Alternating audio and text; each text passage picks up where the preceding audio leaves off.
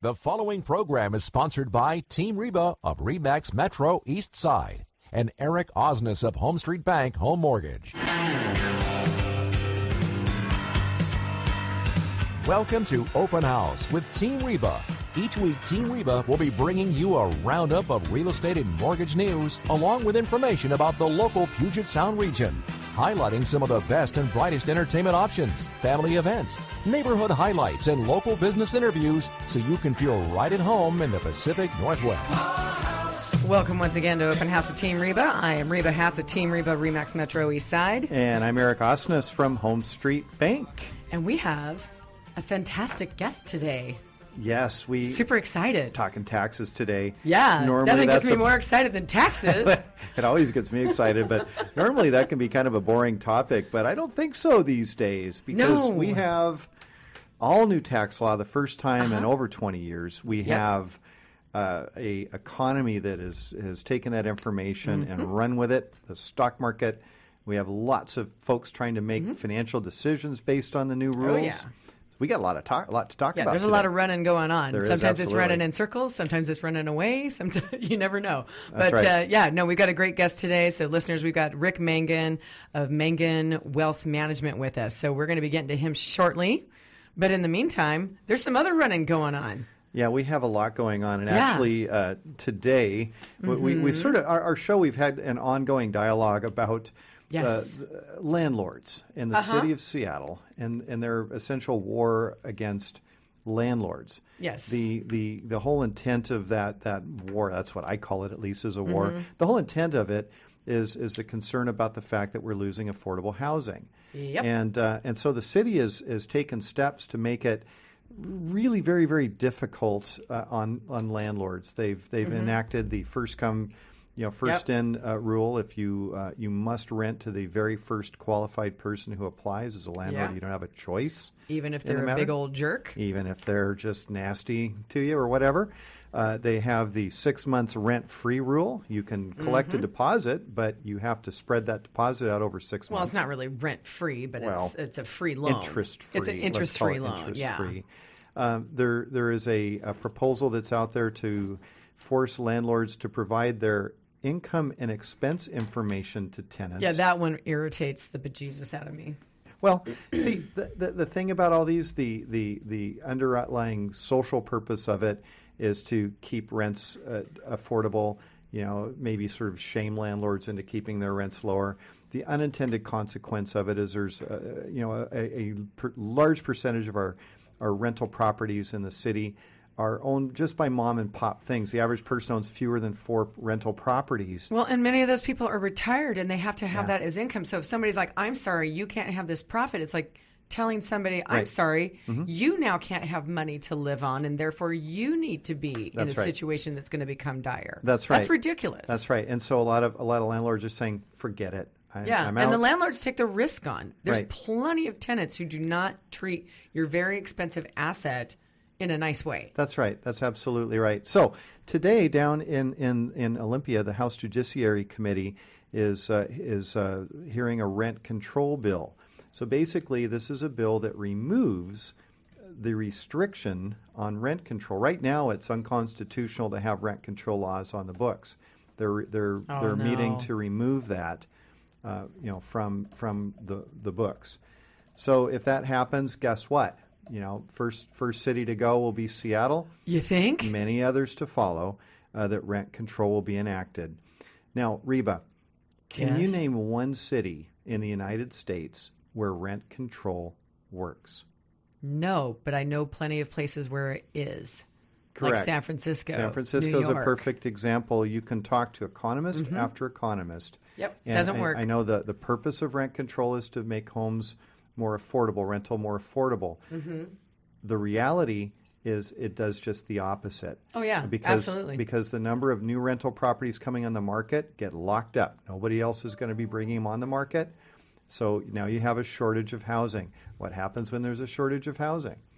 Prices go up. Funny about that, It's isn't strange it? how that supply and demand thing happens. Or you get the situation where if you want to be a prospective tenant, you must submit a resume, letters of recommendation, Right. I don't know, 50-yard line tickets to the Seahawks or whatever it is it's going to take to persuade that landlord to rent to you. Because honestly, if they can collect, if they're going to get the same amount of rent no matter who they rent to, they're going to be extremely picky and choosy about who they rent to, right?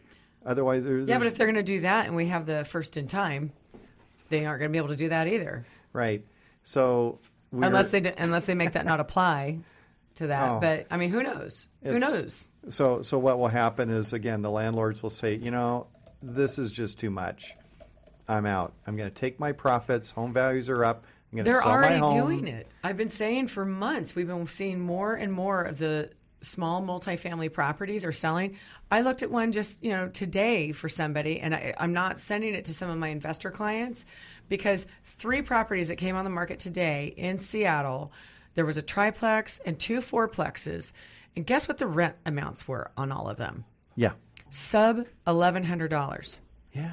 And they were all selling for $750, $850, and $1.25 million.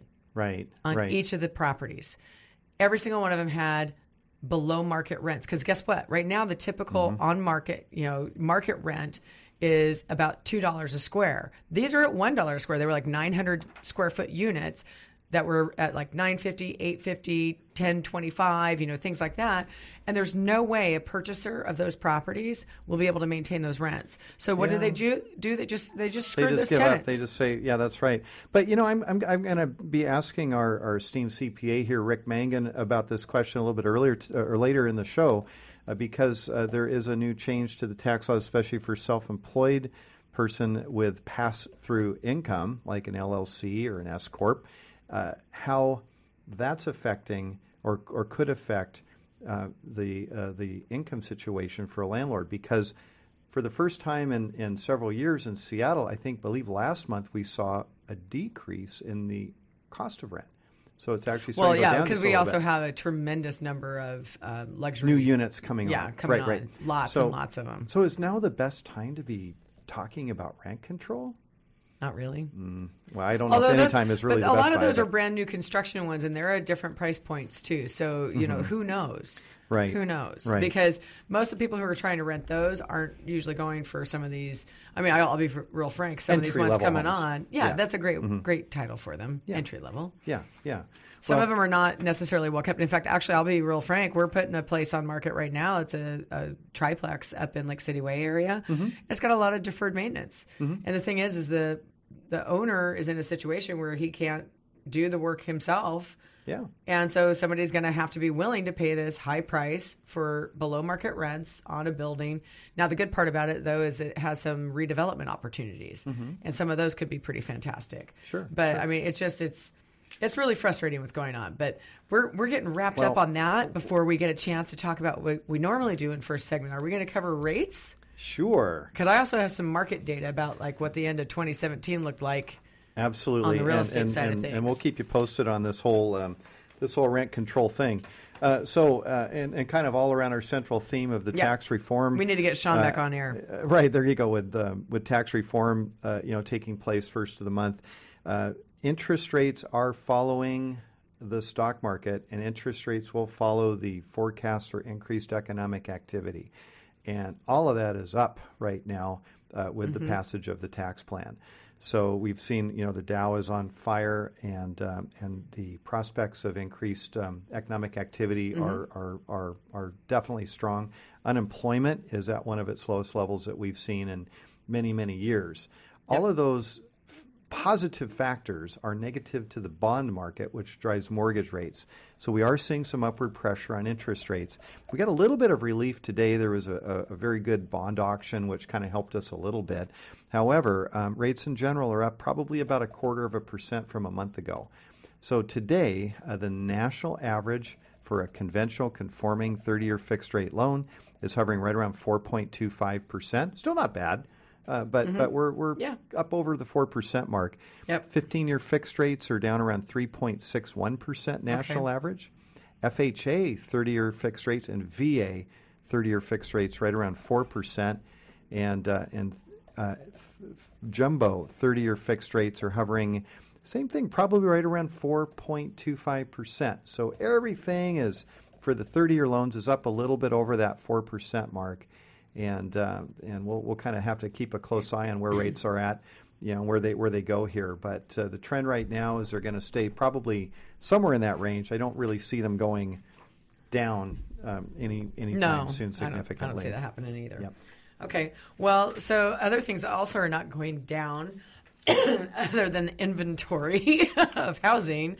So they just finally came out with the 2017 Statistical Review and Highlights Report at the Northwest Multiple.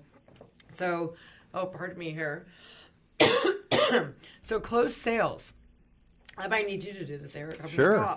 No problem. Don't cry, Reba. It's okay. So closed sales in the Northwest Multiple listing are reported 99,345 closed sales, valued at more than $46.5 billion in our local multiple listing. In 2017, the median price for closed sales of single-family homes and condos system-wide was $370,000. So now that's statewide. If we look at our local areas, it's going to be significantly higher. The median price ranged everywhere from Ferry County. Rick, you know where Ferry County is? I do not. Okay, you got to head east, head over the mountains there a little bit, I believe. But median price in Ferry County, if anybody's looking for a bargain, $133,000. Median price in King County, $562,000. We have such a dramatic variety of prices, disparity almost of prices in our local market. So months of supply are one of the things that everybody is looking at very, very closely. Inventory of housing is measured by the months of supply as well as sort of the level of a balanced market all year. We have all year long had been averaging less than 1 month of supply, for homes available, and that trend is still continuing. So shortage of housing, it's continuing to push prices up. New construction, newly built homes in 2017 accounted for 19% of all new homes built. So a lot of new construction out there. The median house price for new construction single-family homes, $475,000. For condos, ironically, it was $553,000, which is mostly, a result of the Seattle area. Some condos in Seattle are fetching more than $1.2 million. So lots of changes on the real estate market, still hot. When we come back, Rick Mangan from Mangan Wealth Management. We're going to be talking about the new tax law. Stay tuned and call us if you got questions, 866-712-1300. If you'd like to call into the show, now's your chance. It's 866-712-1300.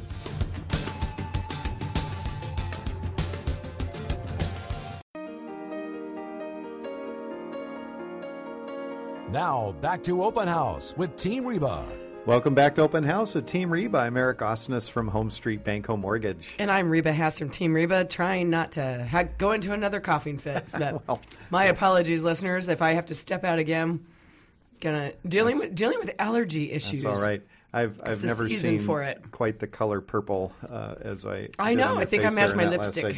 Yeah, it was a sight to see. Yeah. Oh yeah, a beautiful sight, I'm sure. That's right. That's right. Well, we're really happy today to have Rick Mangan with us of Mangan Wealth Management. It's going to be Rick. Thank you so much for joining us. Tell us a little bit about yourself. Well, my name is Rick Mangan, and I'm the principal at Mangan Wealth Management. We have our office is located up in the Northgate area, and we help our wealth management clients cover their wealth management needs, which includes managing their investments, taking care of their taxes, determining whether they need insurance, and helping in the estate planning docs, at least in suggesting what is needed. We don't write those docs ourselves. Right. Got it. And you are a CPA. I'm a CPA, I'm a CFP, I'm a PFS. So I have a few different letters after. You're an alphabet soup. You got Excellent. it. Just like a lot of real estate agents where they have lots of designations. But yours carry a lot more weight, I believe. That's right. Good. Well, today we're going to be pulling on that CPA hat, so put that one on. Yes. And, we're very curious about the tax bill that was passed and went into law in January. It's having a significant impact on the market, as we kind of talked about in the last segment. So what are you seeing as well, I guess first maybe could we do a real quick rundown of some of the key changes, in the new bill compared to the old one? Of course, our brackets are different. Are you going to let him answer that, or are you going to answer it? He looked confused there for a sec. So I'm just making sure. A few of the changes. The big driving force of the whole act was probably the drop in the corporate tax rate. Right. And so, once they decided they were going to drop that, there were some other things that had to happen to kind of level the playing field between corporations and some of the pass-through entities. So there's a new 20% pass-through deduction available for some businesses. The mortgage interest deduction has changed. That's been tweaked and reduced. Well, it's been reduced. A little bit, There's differences in standard deduction, itemized deduction, the real estate taxes, and just taxes that you could deduct at the personal level in general has really changed. There's now a new limit overall for those that really, you could say it targets Seattle, but it targets a lot of the coastal cities with that deduction. There's some other changes involving gift taxes, as well as some depreciation items on some Schedule E items, some rental investment items. So many of those are all topics that our listeners are probably going to be quite interested in. I would imagine right? so, yeah. I mean, that's the reason we asked you to come on, because I know as soon as the tax package changed, I'm going to, in all transparency to our listeners, Rick is my personal wealth planner.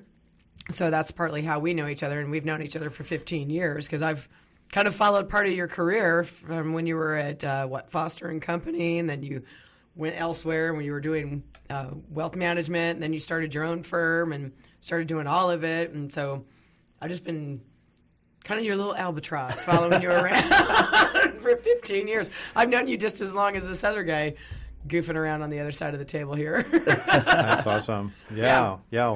So Rick, let's start with the homeowner. Yeah. And let's say that I'm either a single person or a married person, filing jointly, and I have a mortgage. I have mortgage interest expense. I have property taxes. So how's it going to look differently when I file my taxes for 2018 compared to 2017? Yeah. So the first thing is in 2017 you may itemize, and in 2018 you may just take the standard deduction. Assuming that you are going to itemize in both years, a couple of differences would be in the amount of taxes that you're able to deduct. Currently in 2017, you can deduct all your property taxes. The state of Washington residents that don't pay income tax to any other states, they get the sales tax deduction, and some other small tax deductions usually associated with your automobile. Okay. So in 2017, there's no limit on that. In 2018, all of those combined, your sales tax, your income tax, your sales tax or income tax, plus your property tax, all are capped at $10,000. So any amount above that, you just simply don't get a deduction for that. The mortgage interest is going to change a little bit as well.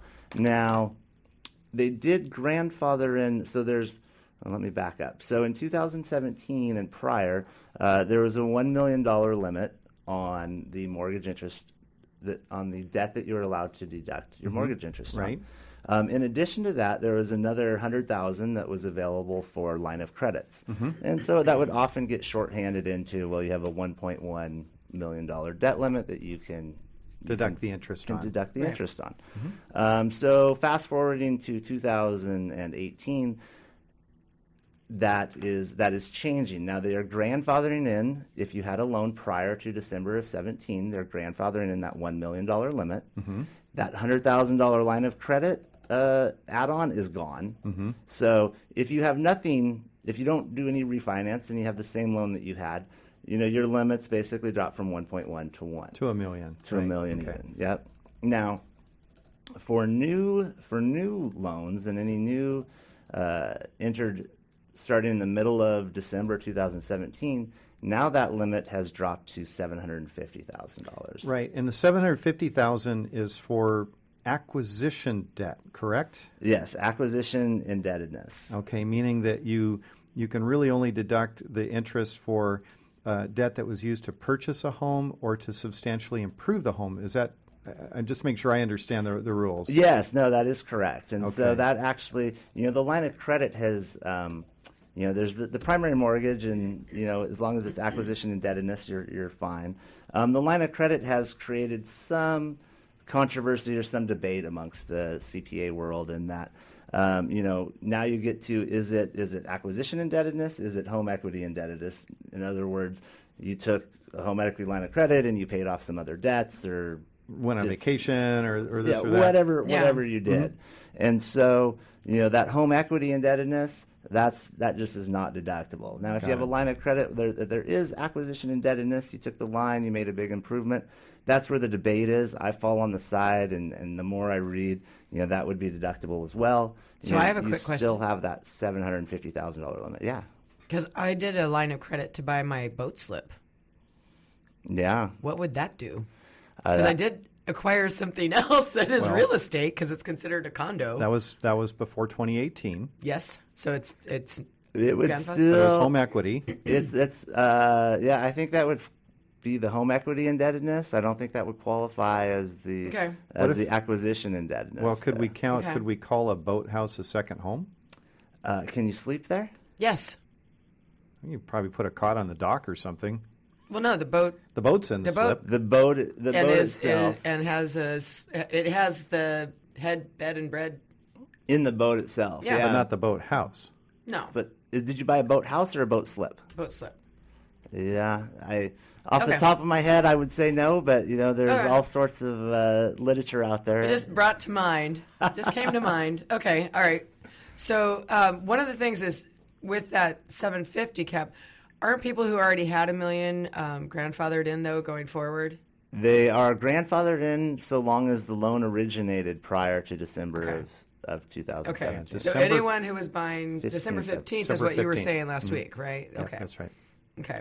Yeah, that's right. Okay, good. All right. Now, so let's say, okay, so I'm filing. I have mortgage interest. So my combination of property tax, sales tax, excise tax like car tabs, things like that, cannot exceed $10,000 under the new rules. My mortgage debt can only be deducted up to the first $750,000 in debt. So if I owe $850,000. I'm going to just do some math on that. I can still deduct $750,000 of that interest expense, or how does that work? Well, it would all depend on when that loan was originated. Let's say it was originated this year in 2018. Yeah, so you would be limited to $750,000 of debt. So Okay. At the end of the year, you would do the math on $750 over what the Over total whatever it is. Got it? total Okay. is, and you'd get that And I could percentage deduct that of your- amount. Okay. Exactly. Now, so and the new standard deduction is it for an individual? It's $12,000. Yeah, for a individual, it's $12,000. Claiming single head of household, it's $18,000, and married folks is $24,000. Okay. So if my itemized deductions are less than that, Then you get the standard deduction. I take the 24, or I take whatever it is, You no longer file Schedule A. and that's what Wow. we're. So I just fill out the what was the sales pitch? But file your taxes on a postcard. Yeah, that's probably not true, but A very large postcard with many pages in it. Yeah. Okay, got it. Okay, so really, I only have to itemize if my itemized deductions exceed that standard deduction. If it's $12,000 for an individual, $18,000 for a single head of household, or $24,000 for a married couple. yes, That really is going to simplify things for a lot of people. I did a bit of basic math on that, and I was sort of looking at if you buy a home for roughly about $430,000 or so based on current interest rates, including property taxes, you're just about at that $24,000 threshold. So if somebody's buying a home for less than that, odds are they can just take the standard deduction. If they're over that, well, then maybe they'll still look at itemizing. Yeah, and there is, somebody who's charitably inclined will have some additional deductions for charitable that as contributions. What's your, as Rick Mangan as a CPA, what's your rule on charitable contribution if I drop off a truckload at Value Village or something like that? Well, you have to value it at fair market value, and so there's limitations. It can be if you feel that your stuff is worth more than $5,000, you have to go get an appraisal. So I'm not sure if you're familiar with any Goodwill appraisers, but not off the top of my head. But I've always kind of figured about $75 a bag, something like that is. I probably undervalue all the time because I'm always thinking about what they're going to be able to sell it for versus what it might truly have been in terms of value. Because I know just like a pair of shoes that I might give probably cost me $75 to $150 or something like that. But if they've been out there for a while, it's like, okay, $3, Right. it is the thrift shop value. Right. So, All right, well, okay, there you go. Good. When we come back, we're going to navigate the sort of the labyrinth of the pass-through entity change to the tax laws. Boy. Stay tuned. Listen in. Call us if you got questions, 866-712-1300. More at KKOL Business Radio. Got a question? Call it in. 866-712-1300.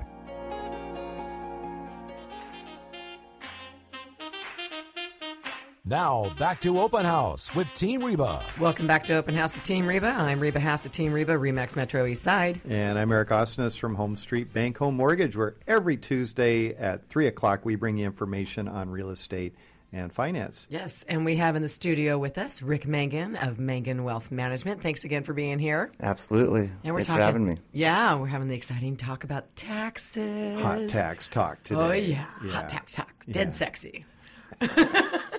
Just like when we talked about mortgage insurance. That's right. That's right. Dead sexy. That's right. Yeah. Deduct this. Hashtag deduct this. There you go. I love it. I'm going to put that on Twitter. I love it. But so we already covered stuff about interest deduction. We talked about standard and personal deductions and an effect on itemizing. And you were asking at the end of the last segment, Eric, about the 20% business pass-through. Business pass-through, which translate that into English for us, Rick. Yeah. Basically, there's going to be a deduction that could be up to 20% of the business income that passes through to you. And the pass-through income could come from S corporations, LLC, sole proprietors, or the primary sources of that. Okay, so I have a small business. It's a sole proprietor, a LLC, and S corp. I make money, and when I file my business income, it passes through to my personal income tax return because I'm on those types of businesses. I'm taxed at the personal rate. So that pass-through, you're saying, there may be a 20% discount in the reportable income that I have to pay taxes on. Yes, that's correct. And so is that like really awesome for me? Because I'm an S corp. It could be, yeah. It could be. We'll talk about it. We'll get into that. Yeah. Okay. So, yeah, I mean, basically the pass-through and this 20% deduction was really more of an afterthought in this tax bill. Again, the primary focus was getting that C Corp tax rate down, and they dropped that from 35 to 21%, which is a huge drop. 40% drop, huge, right? And so as they looked at that, they decided, well, if we're going to drop the C Corp rates, we have to do something for the pass-throughs. Wouldn't be fair for all those other businesses. Right. Well, yeah. And historically, there's been, the C Corp has two levels of taxation. And so the pass-throughs typically at the top rates give about a 10% lower tax rate than having it flow through the C Corp and then have the dividends be taxed at the second level. And so if they hadn't done this, it would have been the C Corp and the pass-throughs would have been much closer. And so this 20% actually expands what that difference is back up close to that 10%. Okay, otherwise we would have seen a flood of people converting their businesses to C Corps. Totally. That's what would have happened. Yes. Yeah. Exactly. Okay. So they didn't want to induce that much chaos at one time, but so this pass-through came through. And so, first off, this is still in its infancy, right? They just created it. The regulations haven't been issued yet. The people who voted on it don't understand it. The people who wrote it don't understand it. And so business as usual is what you're saying. Yeah, pretty much. Yeah. All right. Yeah.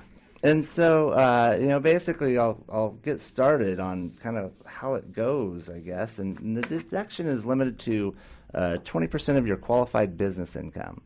And so where you start is really, though, at your taxable income level. And so there's a threshold there. And so if you're married, that threshold is $315,000. If you're single, it's $157,500. And so if your taxable income is below that threshold, then you are going to get that 20% of your qualified business income deduction. And so that would be for all pass-throughs, whether you're in the professional services industry or not. So that would be, that's kind of the first test. If you're below that level, then you're going to get that deduction, and it's going to be calculated pretty much on what your taxable income is from that business. Okay, got it. Can you give an example of that? Well, let's say Eric, that you have an S corporation and you draw and you're married, and you draw a salary of $80,000. You have a pass-through income maybe of $120,000, and your spouse does not work. So your total personal income comes in at $200,000. Yeah, and so $120,000 of that was the pass-through from my business, from my LLC or whatever. Okay, to that, and so 20% of that, $24,000. Sweet. That's your deduction. Okay. So that's your extra deduction you get from this tax act. Very straightforward. Yeah. Okay. All right.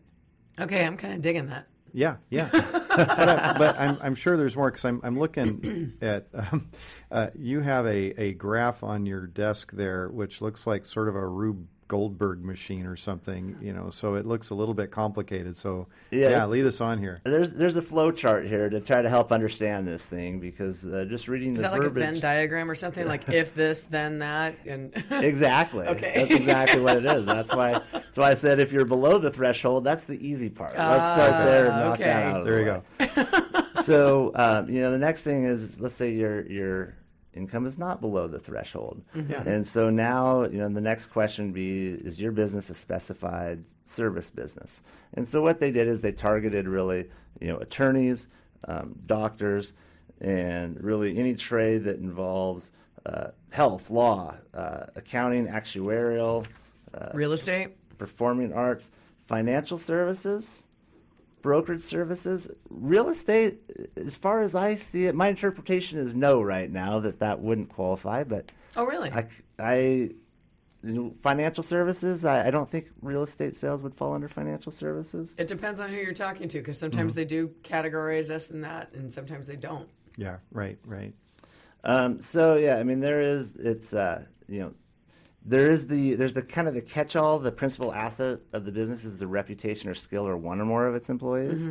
That might be the catch-all there, but as far as I read it, that wasn't a targeted group. Right. And one thing they specifically carved out as having it not apply to is engineering and architecture. So, which I found interesting. That's certainly a service by most definitions.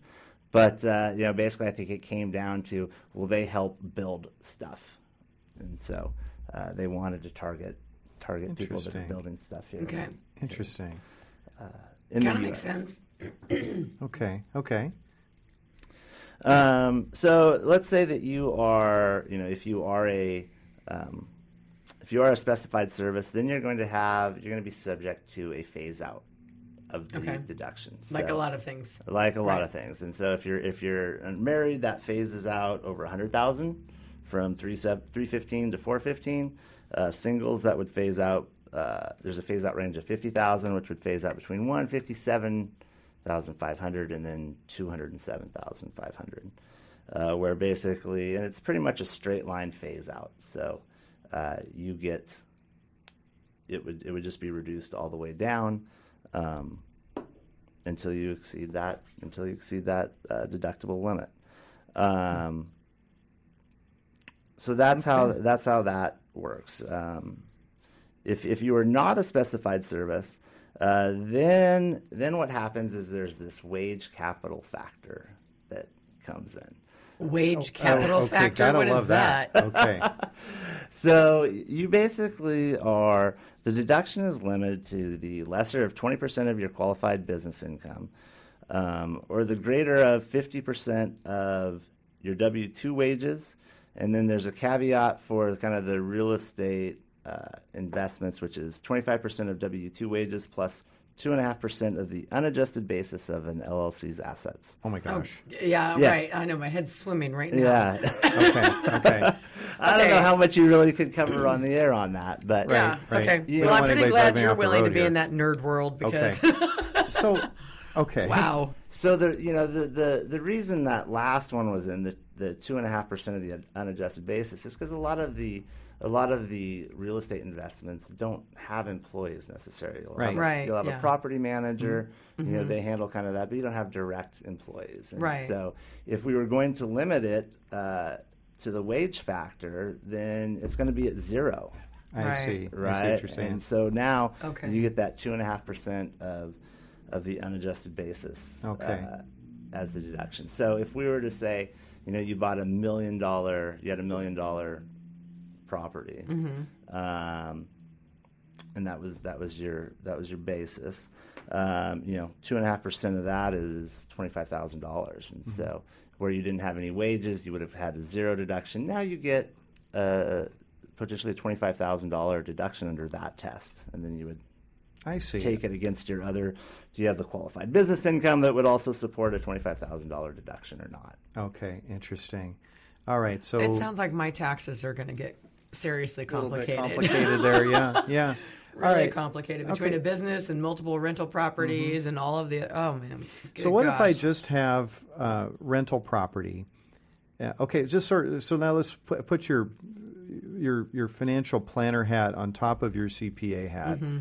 And I am buying an investment property. It's my first rental, and I'm trying to decide: do I set up an LLC to run my rental, or do I just keep that as on the individual side? On the individual side, I'm going to put it on my Schedule E on my tax return. But if I set up an LLC, then that becomes a pass-through business. So let's say I make more than $200,000 a year. And what would be the best way to structure that? Should I still do the LLC? Yeah, you're very likely you're going to want to do the LLC. Okay. And a lot of that has to do with legal reasons. Sure. I mean that aside, from a liability perspective, that's always a good idea.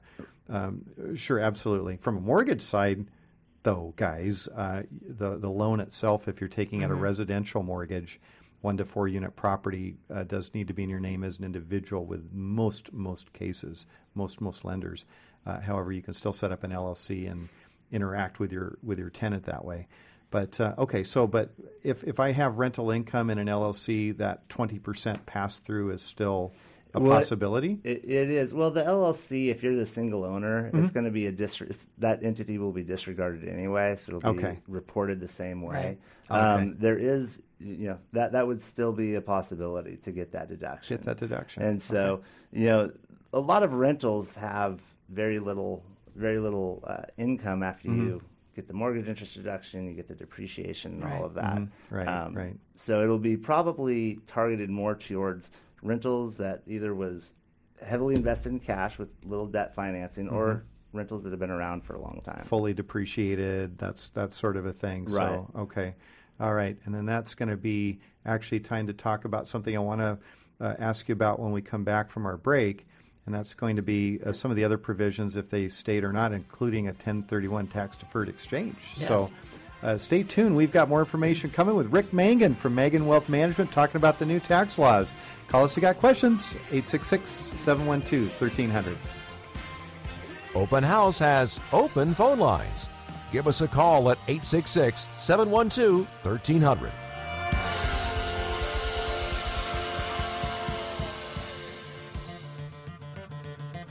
Now, back to Open House with Team Reba. Welcome back to Open House with Team Reba. I'm Eric Osnes from Home Street Bank. And I'm Reba Haas from Team Reba.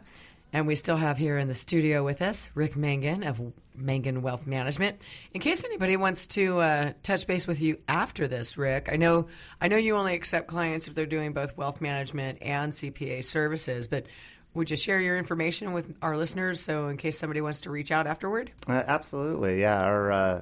Our business phone number is 206-441-1980.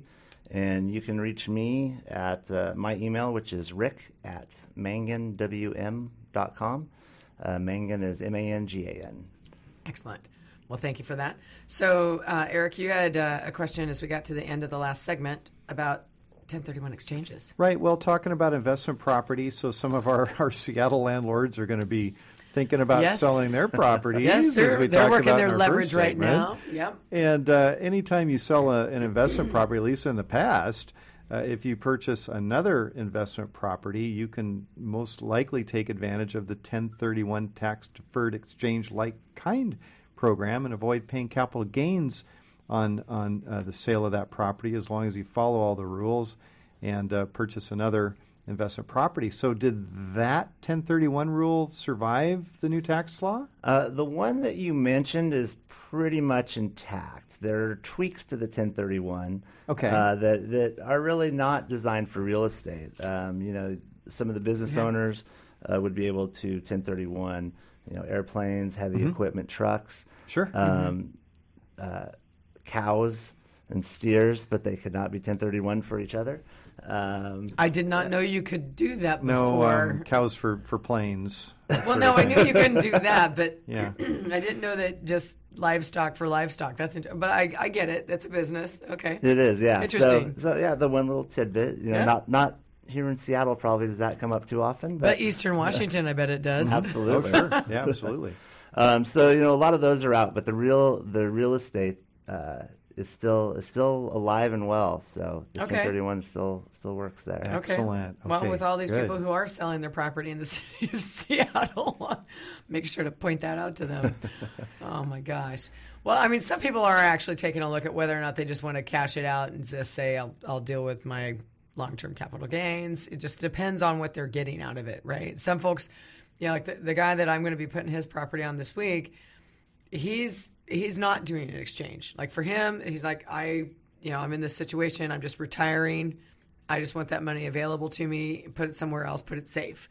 And then we've got other people who, frankly, there's a lot of folks that are selling their Seattle properties and they're going places like Spokane.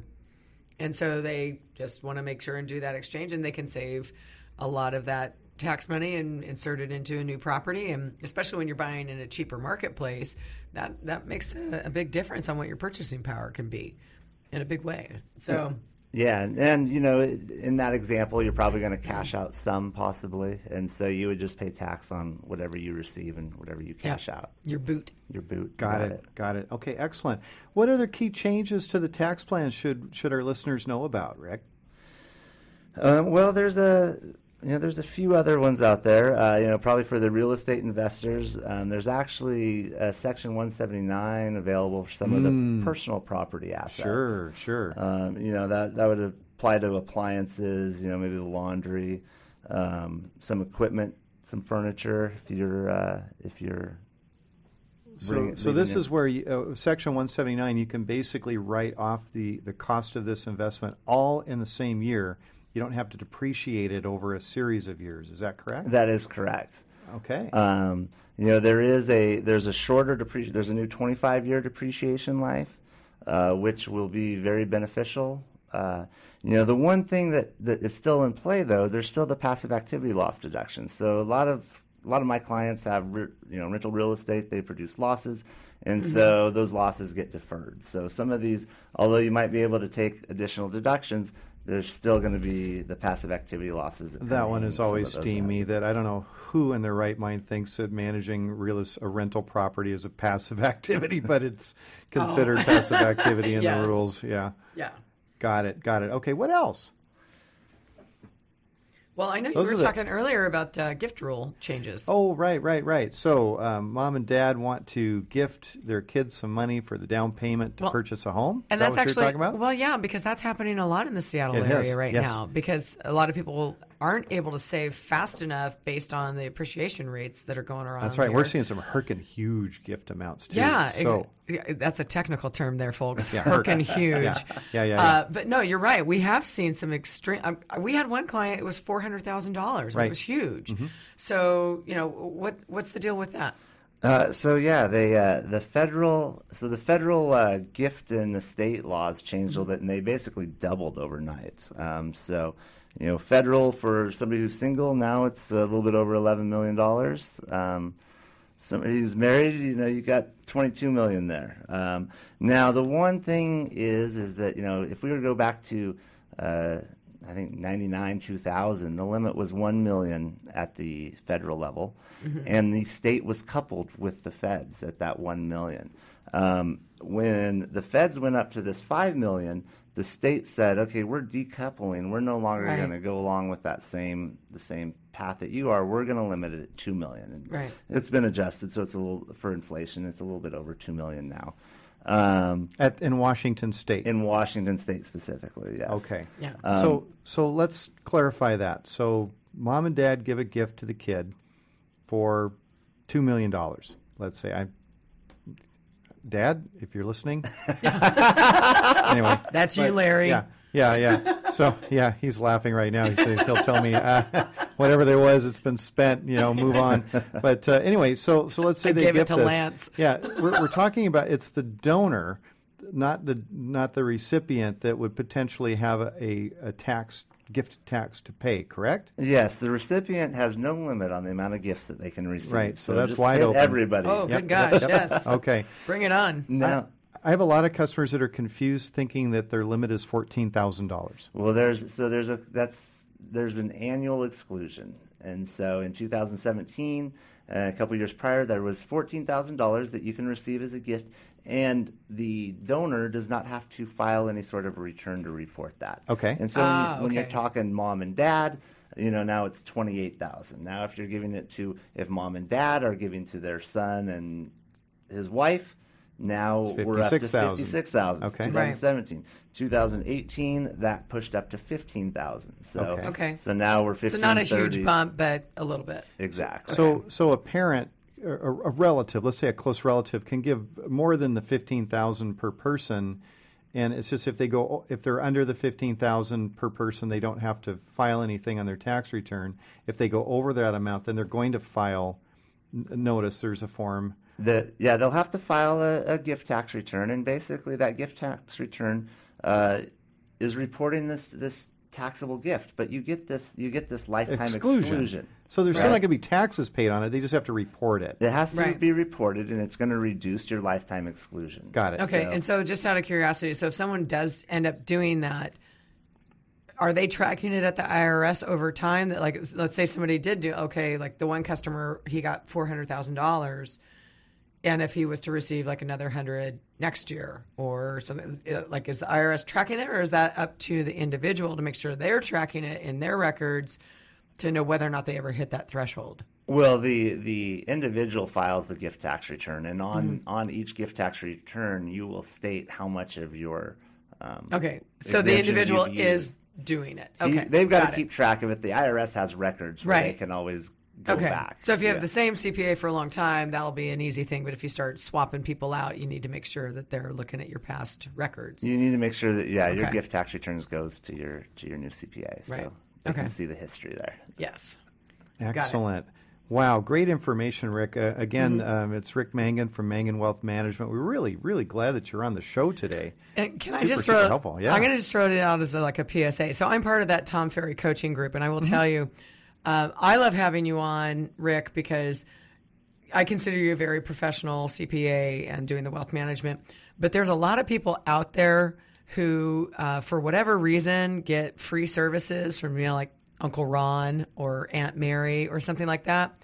And this coaching group I'm in is they're like, if you're getting your taxes done in that manner, stop.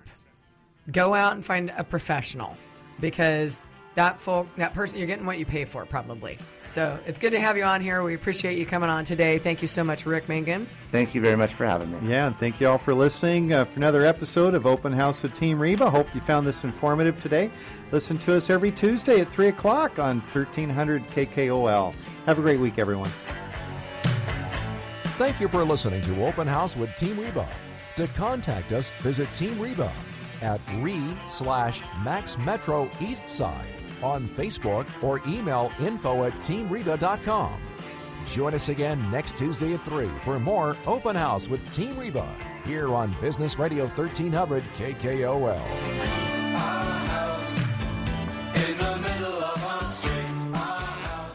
Program sponsored by Team Reba of RE/MAX Metro East Side and Eric Osnes of Home Street Bank Home Mortgage. Business